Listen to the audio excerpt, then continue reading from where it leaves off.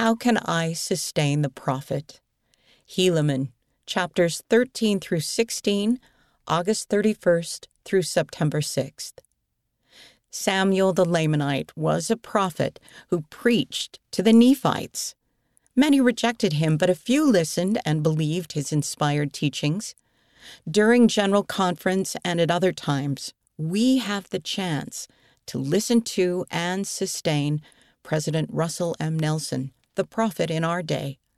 As you read about Samuel the Lamanite, consider the ways you can sustain the prophet today, in both word and deed.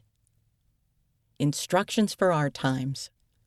The Nephites had become wicked, so Samuel invited them to repent. He also testified of Jesus Christ's birth and warned of the dangers of sin. See Helaman chapter 14, verses 11 and 12. What other principles did Samuel teach?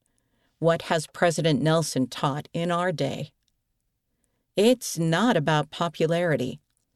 Angry with Samuel's teachings, the people attacked him with stones and arrows. Samuel said that they were only willing to follow those who said there were no consequences for sin.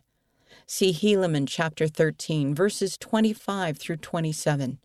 In our day, President Nelson has said, prophets are rarely popular.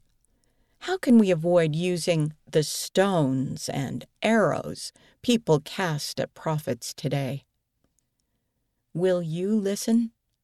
Some accepted Samuel's message, repented, and were baptized.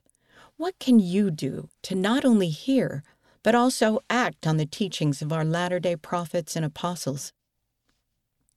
End of How Can I Sustain the Prophet? Read by Jane Wise.